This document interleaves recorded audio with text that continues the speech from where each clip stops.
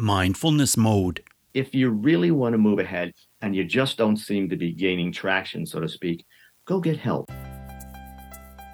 Hey, Mindful Tribe, welcome to the show. It's great to have you here today. And I'm here with a guest whose professional career has spanned almost 40 years. He's a psychologist. He's done all kinds of work as a therapist. And I mean, it's just amazing all the different things he's done. And I am so looking forward to sharing his story and learning more about him. He's an author, and he's just someone who has put so much out there to help people in the world who are struggling or have challenges. I'm here with Faust Ruggiero. Faust, are you in mindfulness mode today? Bruce, I always am. That's one of those things that we hear a lot about. I tend to think about it as being conscious, keeping your mind focused in the moment. So that's kind of how I work with that, and I have my own way of teaching people about doing that. But yeah, if you stay right where you are, you put all your energies where they need to be, usually things work out pretty well for you. Yeah, they do. Well, you've kind of answered my next question almost, but maybe you have something to add to it. What does mindfulness mean to you? And I get that question a lot particularly today in the last, 5 or 6 years, mindfulness, that term has made its way through the field. And really what it's about, it's a catchy way of saying things, but it's about your conscious energy. It's keeping it in the moment you're living in. And the missing link to this, and I haven't heard this spoken anywhere, is that the human brain really, it wants to distribute energy, but it tries to make as much of what we're doing kind of autopilot, unconscious, so it doesn't have to expend tons of energy, and then is more available to do what you want to do. So when people say, I'm struggling with this being in the moment thing, I try to tell them that's okay, because that's the natural way that your mind works. When we're telling you to be conscious and be in the moment and be mindful, whatever terms you want to use, we're actually telling you to do something that kind of violates the natural path of the way your brain typically works.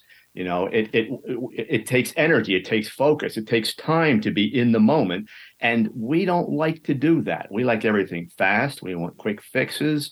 We get me to the finish line fast. And that's not what mindfulness and consciousness is all about. No, absolutely not. And I want to cut to the chase because I want to dig right in and talk to you about the Process Way of Life program that you've developed. Tell us just a little bit about that so that for anybody that doesn't know you or hasn't heard about this before, has a kind of an overview.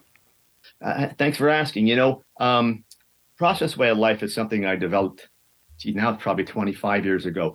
After, you come out of school, you're taught with all these various ways to do things. But I realized that there are all these processes, all these things that we need to do if we want a life to be happy. We want to be honest.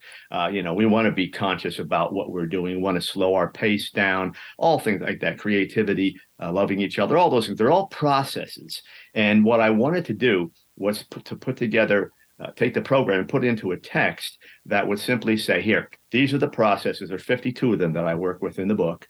And I start with a person who's kind of angry, conflicted, whatever it may be, and bring them through this journey. And as we work through it, we come from the more rudimentary processes to the higher order processes. When you get to things like love and spirituality and those things, that's higher order. So, telling people to love themselves, boy, there's such a gap to get there. I start with the basic tenets, which is slow down your life's pace, be brutally honest with yourself so you can work with things. I teach them about fact finding and getting the right information, all those kinds of things. And then we put it into a program, and then it was put into the initial text, which was the Fix Yourself Handbook. It's 36 chapters, 52 processes. At the end of each chapter, I tell people exactly what they need to do to make it work, and it really has done well for us. People are buying this, and they're saying, "Okay, I have a program that finally says these are the things you have to do. Here's how you do it." Yeah, well, those 52 processes are so powerful, I know, and I'm really interested in how you've laid it out on your website as well, so that people can go there and kind of get some idea about what these are. And your website is faustruggiero.com, and it's FAUSTRUGGIERO.com. So Mindful Tribe, check that out. And so to get started with this, how would you suggest people get started with your book? Just digging right in and reading your book first? Or is there a gentler way? I know you have your amazing podcast, the Fix Yourself podcast. That's one of the ways that I kind of get my feet wet with your ideas. Yeah. When I tell people to get started, the first thing we're going to do, if let me say it this way. I wrote the book and the program to stimulate counseling sessions. I would like people to be able to go in and start working with a stimulated counseling session. So I start right from the beginning. If you come in, the first thing we're going to do is get some information. Then we're going to start taking things out of your life that don't work. Kind of unhinge the anchors, so to speak. If you're trying to swim and you still keep the anchor around your ankle, you're just not going to go anywhere fast. So we purge things. Let's take the people, places, and things out of your life that don't work. Let's get those bad habits reduced. Then we start going into the information. So I tell people, start there. Be honest with yourself. Give a good assessment of where you are at any given point, and then we start working with things. And it always works well, because what it does is it gives the person a starting spot. That's the difficult part with counseling. A lot of times people don't know where to start, and counselors don't always start them off at the beginning. They try to fix the problems because that's what people want. And we want to be able to get all the information first. That may take a good 2, 3, 4 weeks in counseling to do it right. But the more information you have, the better the program and the less mistakes you make. Right. Faust, when you were 10 years old, were there any signs that you would end up having a career like you have and do the kind of work that you're doing? Yeah. Absolutely, Bruce. I always say it when I'm doing interviews. I was the kid that, first of all, I love people. I love to listen to them. I love to, pick out all the little nuances that make them go. And I was doing that at 10 without even knowing it. And by the time I was in high school, friends had problems. I was the listener, and I didn't advise them, but I was the support guy, and I was always there. So, it just followed suit. I just took off from that point, and I've never looked back. So it's 40 years of doing it, and I'm 68. So I'm really doing this about 58 years. Right. And so as you look back on your journey getting into this, what was your biggest struggle in order to get to where you wanted to get to? I had 2 or 3 things I wanted to do, so I had to figure that out first. And then it's just the typical things that you go through in life. Biggest challenge for our family was my dad having a stroke when I was 9. And really bad one. He lived for about 10 years, but he was really, really not in good shape. So, the whole family was redefined. I mean, we stayed together. My mother was a great mom, and my dad was a great guy too. But we just had a huge hurdle to deal with at that point. He was then not able to work and around the house a lot, and learn how to relearn how to do things. So all our roles in the family was redefined. So that was a huge hurdle. Yeah. One of the things that you talk about is trust the spirit inside you. Yeah. How do you identify that spirit and know whether you're on the right track or whether you're just going in a complete wrong direction? That's a great question. When I start talking about purging, a lot of times, but not all the time, what I say is first we have to disengage you. And this is a hard one today for people because people formulate their opinion of themselves based on outside references all too often. So it's, what's going on in society? How do I fit? I got to make sure I fit. I don't want to be left out or attacked, which we see a lot of today. So I want them to understand that we've been here for ions. We're still here. So obviously everything we needed has always been inside us. The earth has provided everything we need. That's where you start. It's already there. Let's get all the junk out of the way and let's start defining who you are. I don't define it for them. We're not trying to find who they are. That's ridiculous. Too many people talk about that. I think we start creating who the person wants to be once we remove all these other outside influences. Right.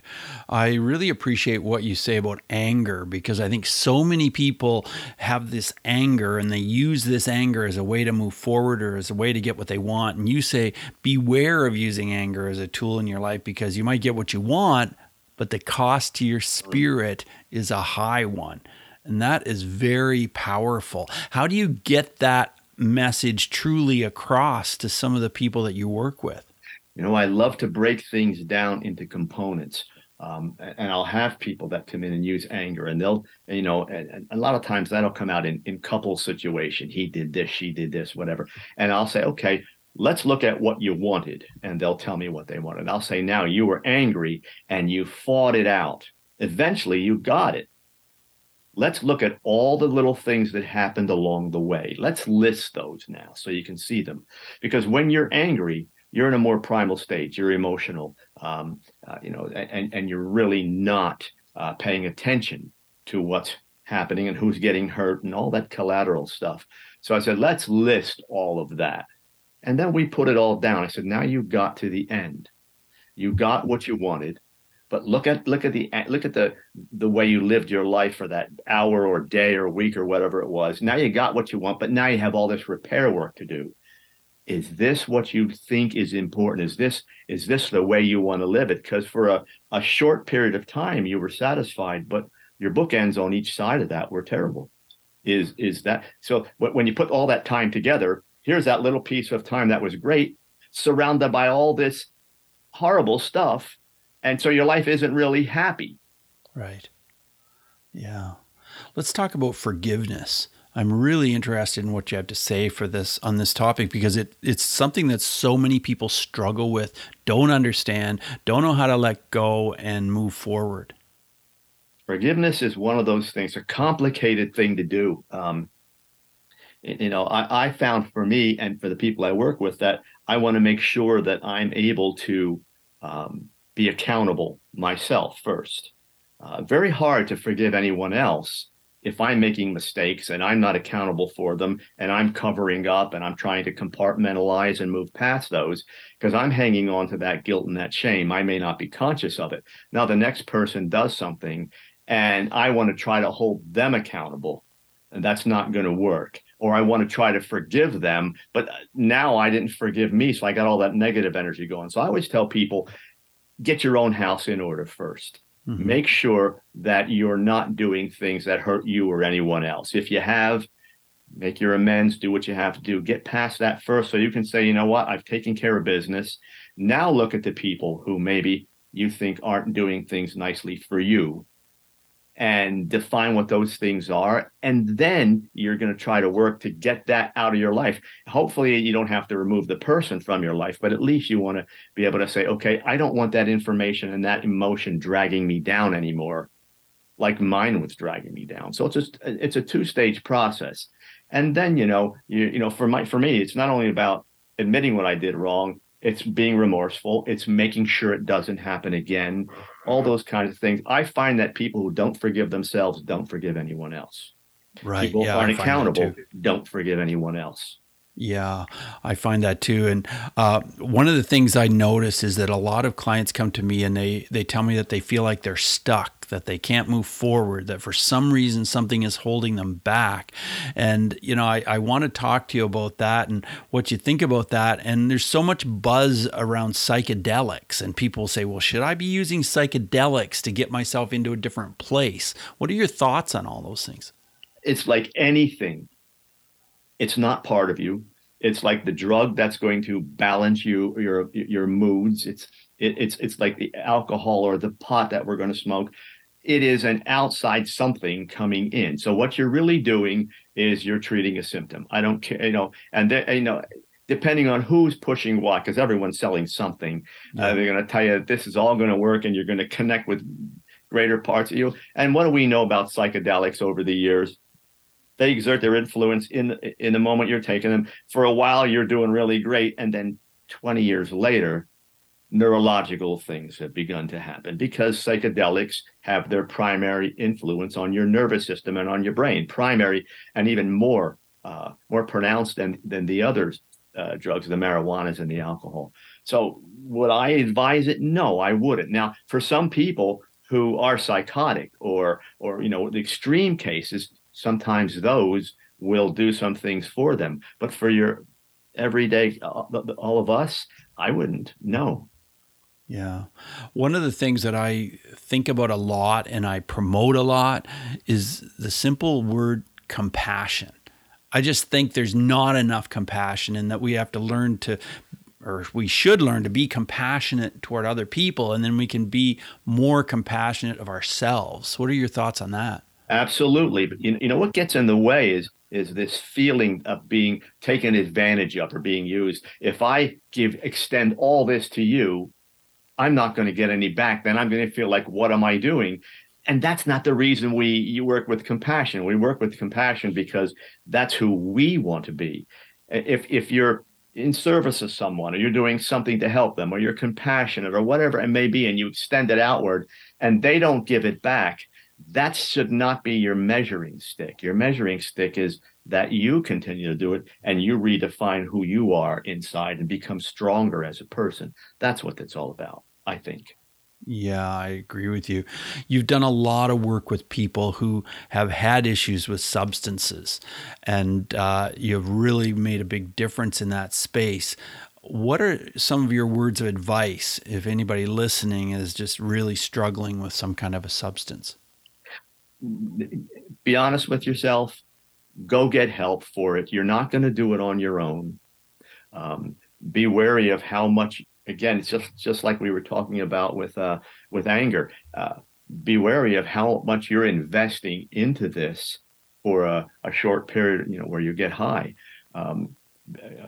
My feeling is that life every day should be, it's not the highs and lows that define us, not these huge destinations. It's that level, peaceful journey that we should be working with. And the drugs don't do anything to enhance that. I don't care. People try to put that out there. Pot's going to make me feel better. No, it's not. Learning how to be powerful inside, learning about doing all the things you need to do and taking the time to get there is what's going to make you happy. Well, there's a lot of things we can do to help fix ourselves, and that's indicated by the name of your book, Fix Yourself Handbook. How many of us can fix ourselves, and how many of us need help? There's a fine line there. The first question is how many of us can fix ourselves, and that's almost everyone, unless you have some neurological things or that get in the way.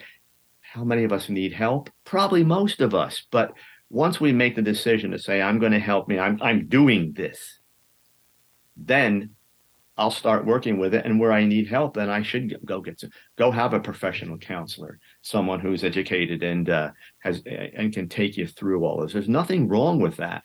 I think people should feel that they're worth it to spend that time and that money and whatever it is. Go do it. Be happy.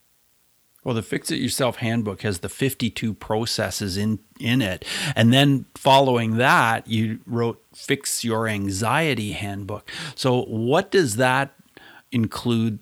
How do you pick up from your first book and carry on with your second book? What's the message that you have there? Here's what we've done. I wrote the first book and thought I might do a follow-up to that, with the same type of a concept. What we did is decide to turn it into a series, and we're going to do 7 or 8 or 9 books. We're not sure yet. Okay. And we looked at what's the next topic that we can help people fix in their lives. Anxiety is rampant through the world now. I mean, and particularly since the pandemic, it's just almost epidemic proportion. So we decided to go there. The book follows the same design as the Fix Yourself Handbook, as the first book. Works with the processes. All the books has the same short chapters so that people don't have to spend a ton of time trying to understand what I'm saying, and has the same advice section at the bottom of every chapter. And I take them through all the necessary points when it comes to anxiety. Here's all the information you need to know, and then here's all the things you can do to start lessening that and getting your life happy and productive. Well, I notice when you talk about your books, you say we. Do you have a writing partner? Do you have a No, when I team? say we, it's a team, a publicity person, agent, those kinds of people. So we'll sit down and we'll talk and say, Mhm. where do we need to go next? Then I'll write, and then we take off and we start doing all the publicity and all those kinds of things. But it's all me. I'm the writer. Yeah, yeah. Does it feel like this process is going more smoothly and quicker now that you've written these two books in particular? Yeah, when I wrote the first book, I spent a lot of time, about a year, learning the business before I was going to start. I kind of did it right. Most people, write and then try to figure it all out. Yeah. I did that. It took about 2 years. Copy editor in the picture. So finally got it ready for production. This book, the Fix Your Anxiety Handbook, took me about 3.5 months to write, Hmm. and edit it as we went. And the difference is, I was always a good writer, but there's good writing and there's writing for publication, and then they're Hmm. two very different animals. So, now I know how to connect this and shorten this and do all those kinds of things. So, now it flows, and I'm only writing about things I am an expert in. So the Sure. information's already there. I just pick it up and go. Do you have any insight as to how many of your followers read the Kindle or the hard copy or listen to the audio book? You know, I would say 80% of my readers are reading the hard copies, the paperbacks. Kindle comes next, and the audiobook at this point is a third. And what I'm finding is, and we did some research on that. The audiobook is fine. People who don't read, they're on the road, whatever it may be. But what they're saying is there's too much information. There's too much that they want to do, and to just listen to it, they get some of it. They want that reinforcer, that paperback, that whether it's Kindle or the book itself, they want that in there so they can back up and go, and okay, what did they say? What did he say there? Well, that corresponded to something I read in the other chapter. Some people are moving maybe from the fourth chapter to the sixth chapter. I got there, because you can do it. You can go back and forth. Hmm. So they like that written copy rather than the formal proceedings you get in the Yeah. audiobook. Yeah, well, it sounds like you're describing me, because I prefer a hard copy, and I like to refer back. I'm like, oh yeah, I think I heard about that in chapter 3 or something, and I Yeah. like to be underlining things or leaving sticky notes or things like that, so Yeah. I can really have that hands-on experience. And also, do you feel like it uses a different part of our brain to process if we're just listening to the audio Well, yeah. compared to reading the hard copy? Yeah, what it does is, the visual and the audio, different parts of the brain. When you can hear it and you can see it, then you're backing it up in two different ways. But when you only hear it, then there's also a timing sequence where I got to hear it. What did he say? And now I'm 10 sentences down the road. Whereas the book, you can just wait a minute. What did he say? Okay, you're not punching buttons, and where was that in the text? And so it's the old thing. Am I an audio or a visual learner? If people are reading the book out loud, and they're telling me they like hearing it and seeing it, couples are reading it together and applying it to marriages. There's all these different kind of formats, but definitely the written book seems to be the way people are going. Right. I want to ask you about bullying, because I've worked in this field for a long time. Do you have any thoughts or any stories or anything you can share with us on this topic? Yeah, a lot. I work with the schools, and that's a near and dear point to me, that the Mhm. bullying thing. And what happens? It's one thing to have that external bully, but when you're bullied for a while, you begin to take that persona on, and you begin to act as a victim, not just with that bully, everywhere. Yeah. It's one of the reasons why parents, it takes a while to identify this, because the kids come home and then they're different, and they're angry, or they're reacting, or they're crying, or they're isolating, and they don't understand that that's victim stuff. And my concern, as I tell people, is always that it's one thing to, if the bully is bullying and you go and hit the bully, you did something. But when you don't, you internalize all those features, and you bring them right into your heart, into your mind. Now you start being that, and it really affects the way kids and even adults move forward, because it's not just bullying in school; it's bullying in the workplace.